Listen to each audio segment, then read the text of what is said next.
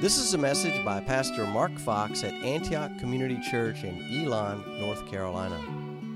For more information about the church, go to antiochchurchnc.org. Our passage today is 1 Peter chapter 4, beginning in verse 7.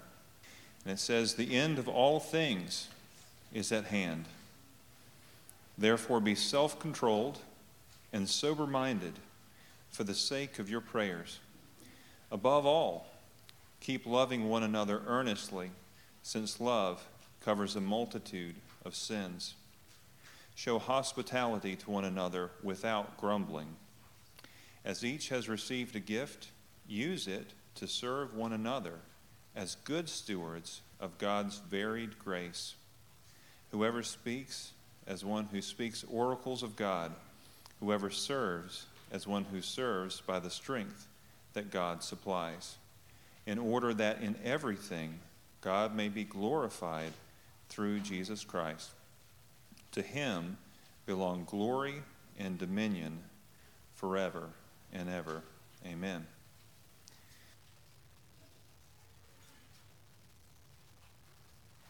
Amen. Good morning, saints, and welcome all of you who are with us for the first time or those who have been here many, many times.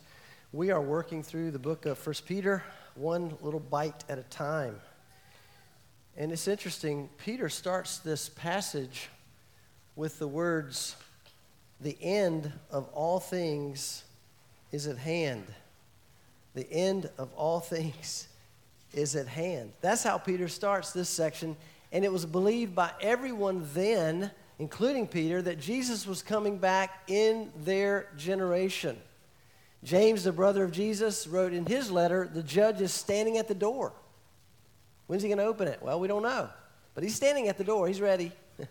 Paul wrote, "For you yourselves are fully aware that the day of the Lord will come like a thief in the night, but you are not in darkness, brothers, for that day to surprise you like a thief." In other words, hey, you guys should not be surprised when the Lord comes back, and he's coming back soon.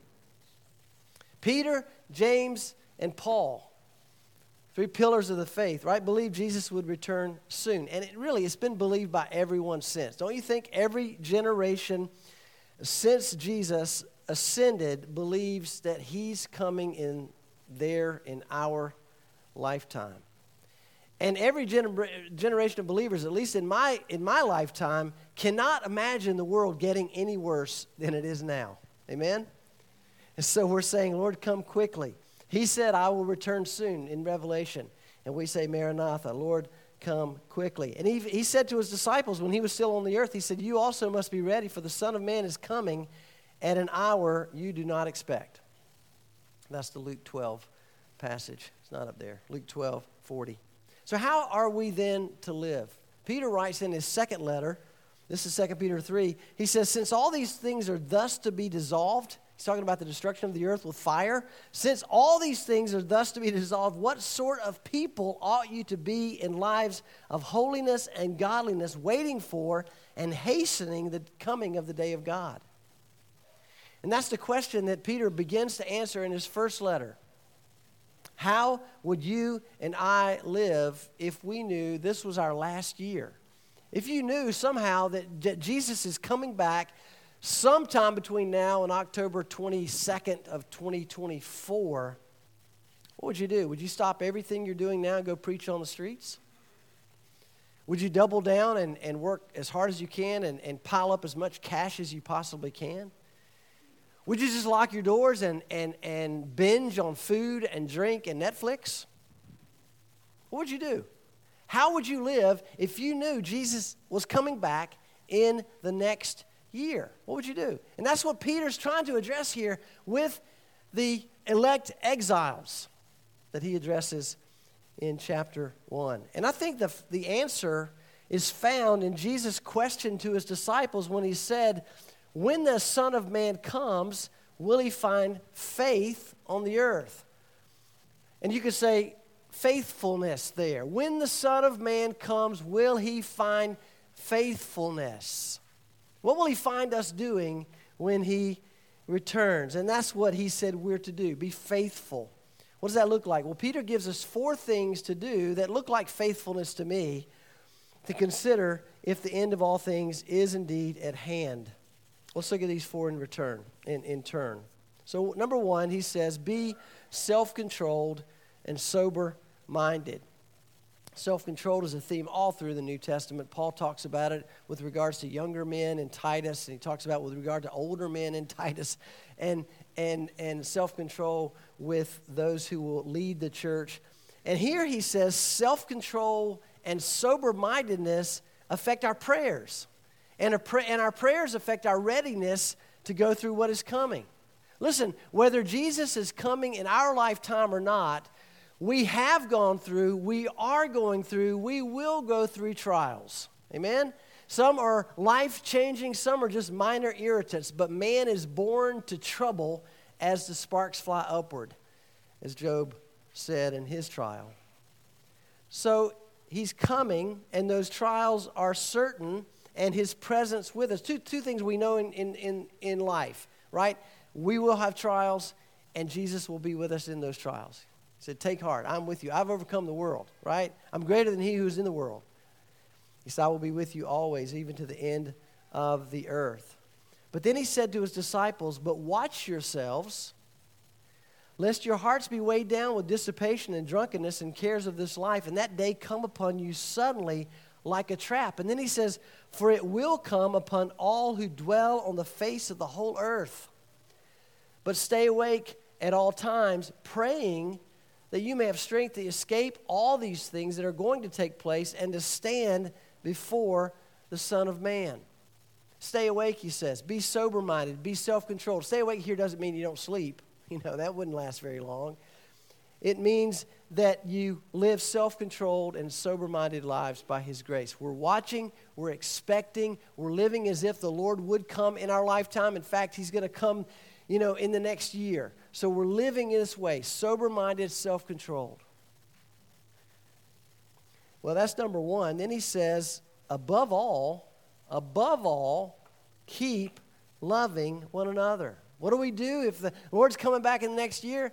He said we don't hide ourselves in our house. We don't, become even more of a workaholic than maybe we already are. We love one another. Keep loving one another. The greatest thing we can do as we await Jesus' return is to love one another the way Christ loves us. The adverb he uses here in the Greek, earnestly, he says keep loving one another earnestly.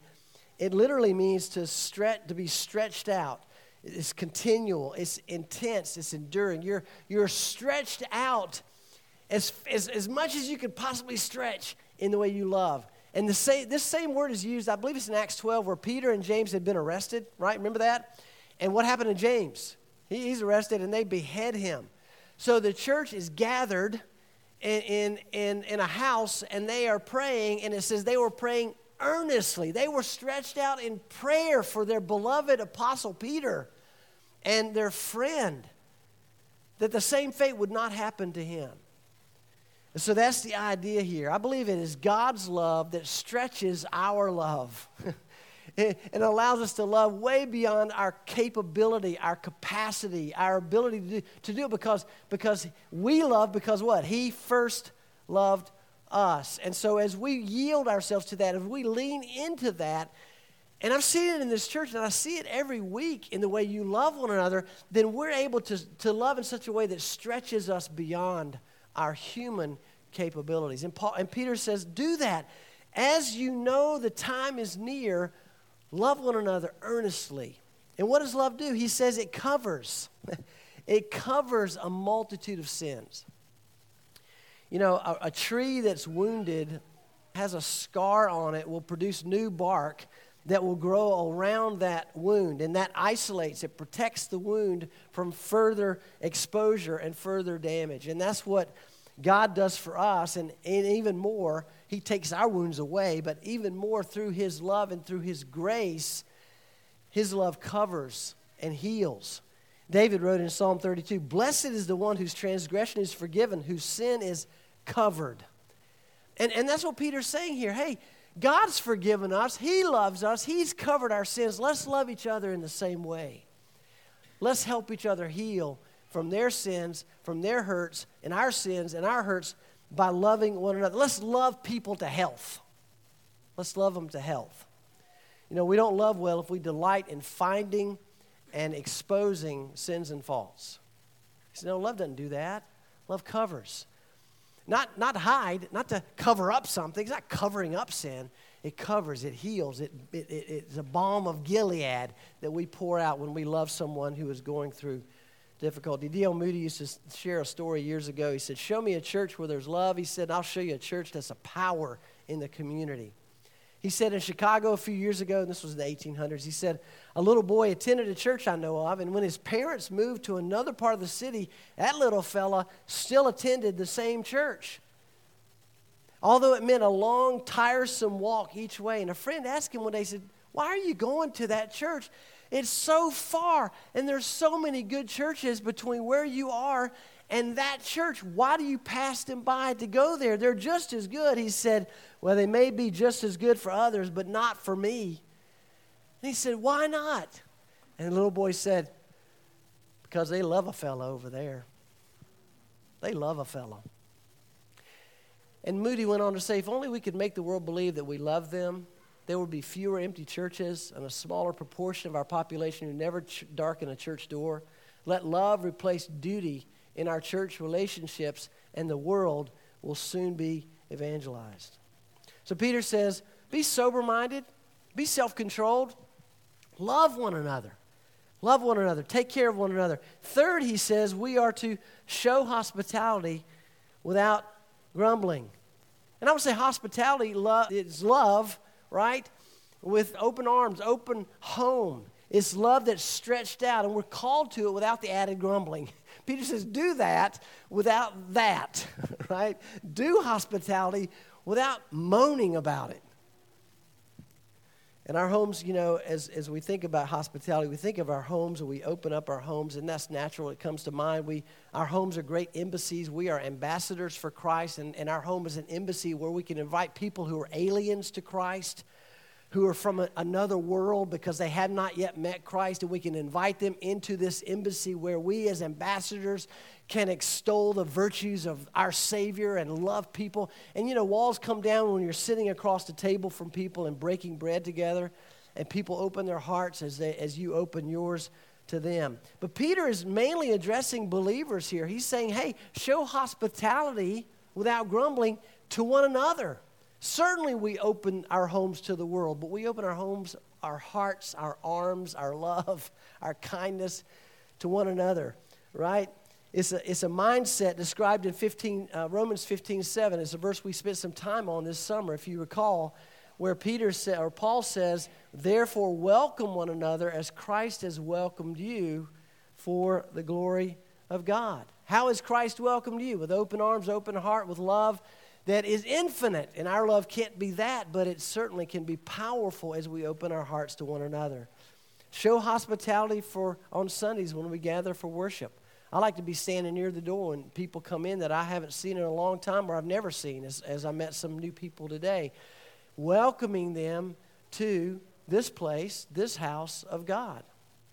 Welcome one another. Show hospitality to people in the hallways. Don't just pass by and grunt. Speak to someone, look them in the eye, ask them how they're doing, and wait for the answer, right? Wait for the answer, because they may have something to share with you that you can encourage them in. Show hospitality on Wednesdays as we gather for discussion and prayer. Home groups are a great place for us to really get to know people on a smaller group basis. Be intimately involved in their lives through prayer, finding out how they're struggling, what they're dealing with, and then pray for them. That's hospitality. That's opening up our hearts and our lives to one another in the week. And we can do that at other times too, in our homes, at a restaurant, at a walking track, wherever you can gather to build relationships with your brothers and sisters. You know, I like to ask a question. I shared this with the men at the retreat last week, but I like to ask a question to my students on the first day of class. I teach public speaking. And every survey since the 70s, the number one fear, man's and woman's greatest fear, number one is what? Public speaking. That's number one fear. Comes in at about 42%. You know what the second greatest fear is? Death, 18%. Most people would rather die than give a speech, right? And I joke about that, but then I say, I know some of you feel that way, but usually I'll say, what is the second greatest fear? And I'll listen for their answers, and people will say heights or snakes or the ocean. One guy said the ocean this week and last week. But one student, when I said, what do you think the second greatest fear is? He said, being forgotten. And he said it kind of like that. And I went, whoa. And everybody looked at me like, whoa, what's up with him? His name is Guy. And I said, hey, man, you're our guy. How could we forget you, right? And, my intention is to get to know him. And my intention is to ask him to lunch and see if I can find out, why did you say that? I just want to ask him, why did you say that? And it may be nothing. It may be completely, just a thing he said, but maybe not. Well, maybe I can get into his life in a way that goes beyond public speaking. So we go out of our way to make people feel seen and heard and cared for and loved. And fourth, he says, we are to serve one another. Yep, there's a slide there somewhere. Jeff, help me out. Serve one another. The last thing Peter says we can do in the last days is to serve one another. And it seems like that would flow out of loving one another more earnestly, right? But Peter has a specific way that we're to serve one another. And he spends 2 verses on this one. I know he didn't write numbers. Verses weren't numbered. Okay, don't send me that email. I understand that. But he spent a lot more words on this, than he did on the other ones, right? He expounds on this. And he says we are to serve one another with our spiritual gifts. We've talked about this before, but it bears repeating. Paul said it like this in 1 Corinthians 12. Now, concerning spiritual gifts, brothers, I do not want you to be uninformed. Or some translations say ignorant. Don't be ignorant. Don't be uninformed when it comes to spiritual gifts. They're important. And Peter says, yes, they are, Paul. I agree with you. He considered them important. Let's see how important they are, especially as we see the darkness growing and that day approaching. First, remember that Peter said is writing to believers and to elect exiles. How many of us have a charisma? How many of us have a gift of grace? That's what that word is, charisma there. Undeserved but powerful in its use for the church.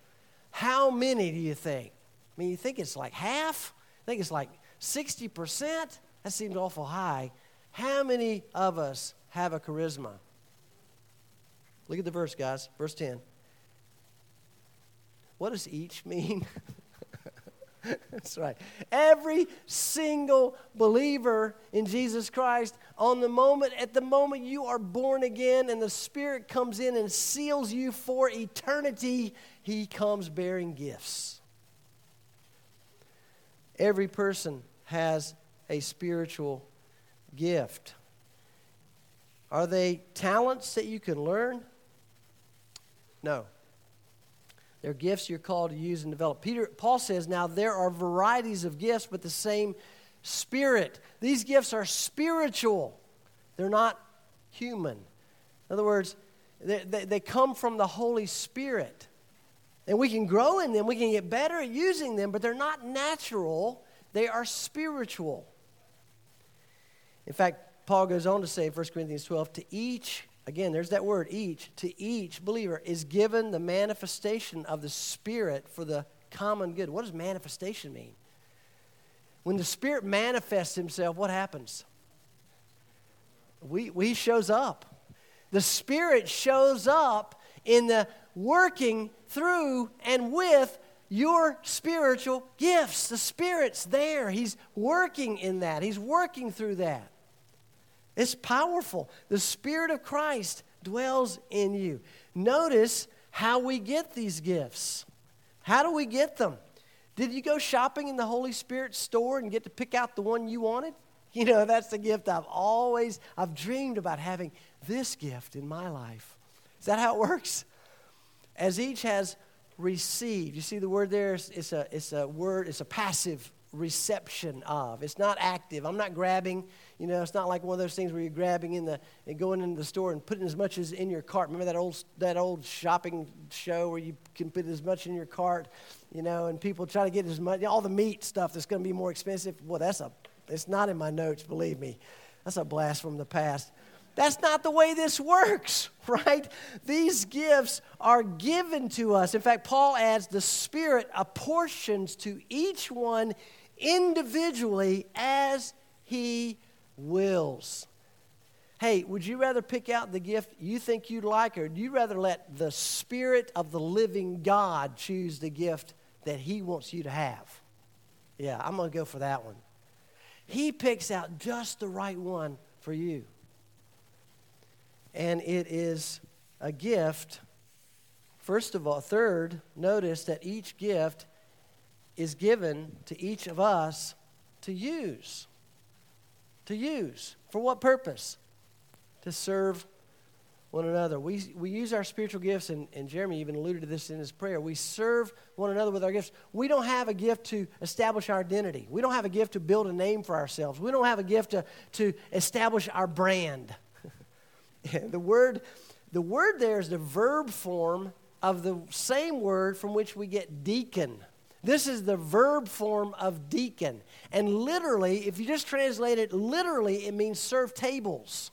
This is the verb form that means serve tables. Maybe because the first deacons, I believe, that were chosen in Acts chapter 6 were given that job. Hey, the Grecian widows here complaining, these widows who are Greek, they're not Jewish, but they're converted to Christianity.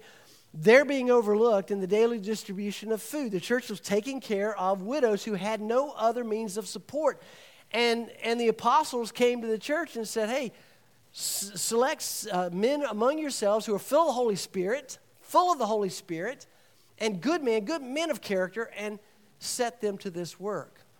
And so that's literally what it means. It means to serve tables. But of course, the broader sense is that it means to do anyone a service, no matter what the need happens to be.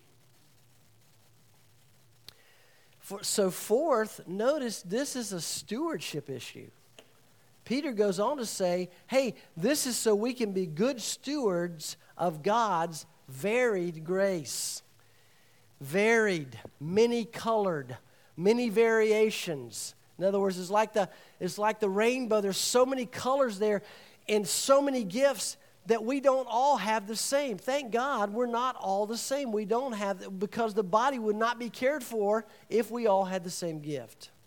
We'd just be competing with one another in the use of our gift and ignoring people who have certain needs. You know, the word there for steward means house manager, someone who manages another's house for the good of the owner.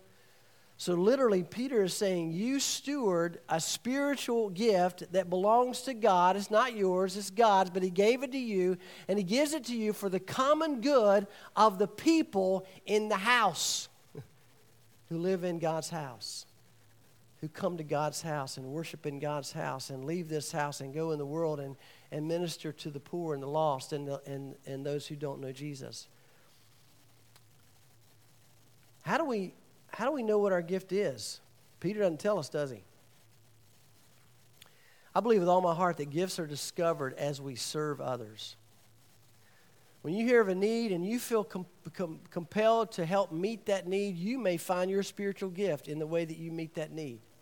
And I think that how you know your spiritual gift is that you find great joy in using that gift, and other people find great joy when you use that gift. They are benefited, they're blessed, they grow, they're ministered to. They feel joy in their hearts when you use your gift.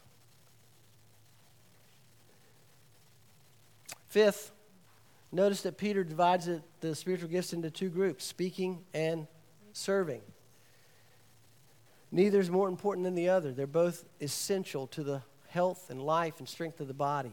Those who proclaim God's word in preaching or teaching or discipling or exhorting, this is not just limited to platform preaching. Those who speak to others in such a way that they grow and they're ministered to and they move, they're edified, they're built up in their faith. Those are speaking gifts.